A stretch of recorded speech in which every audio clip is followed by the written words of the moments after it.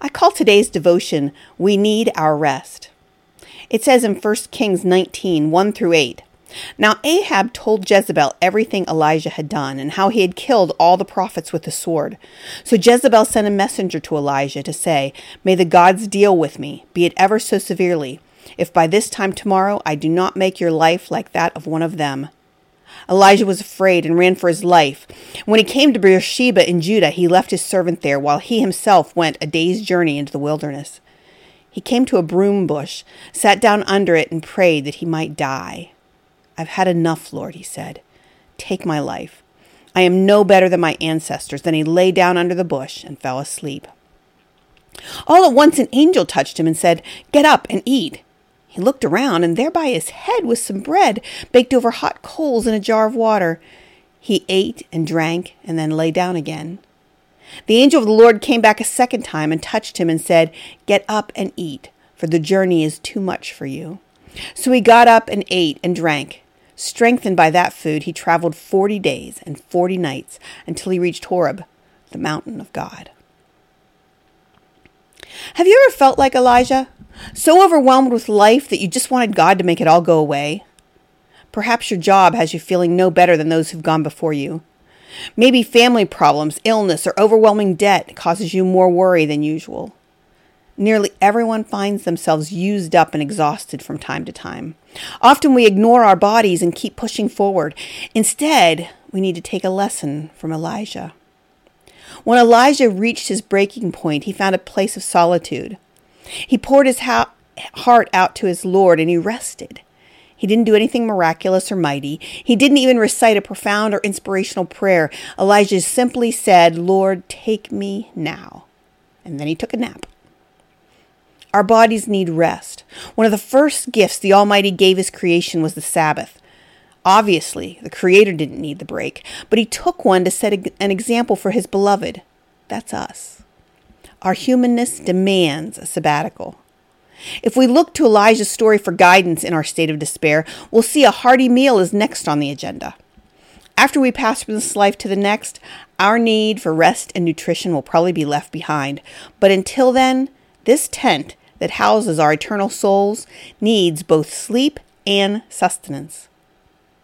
When was the last time you made sure your body had the proper nourishment as well as a good night's sleep? Have you considered that God wants to give you these necessities? An angel came to Elijah to make sure he ate and drank. I wonder if the prophet had been working hard while trying to stay safe and neglected his simple daily needs.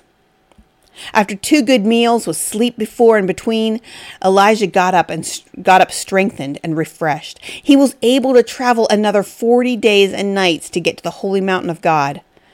I think sometimes Christians believe God only concerns himself with our spiritual side. Elijah's story confirms Jesus cares about our human needs as well. Leaders must be sure to take care of ourselves in order to be able to give all we can to others. And when we do, like Elijah, we'll be much better equipped to make the journey our Creator calls us to. Whether it's 40 days or 40 years, when we get to the mountain of the Lord, we'll be ready for whatever it is He has planned for us. I've been asked a lot lately about this pandemic that we're going through. Coronavirus has halted the world. And while I have no idea what the cause of it is spiritually, or whether there is even a cause for it spiritually, I do know that I see Jesus using this as a Sabbath. He's been teaching his people to rest all through this. I see amazing things happening. I see parents spending more time with their children. I see people taking more walks. I see all kinds of Sabbath happening. More people are coming to my Zoom Bible study than ever before. People who didn't have time to come to Bible study because they worked too late.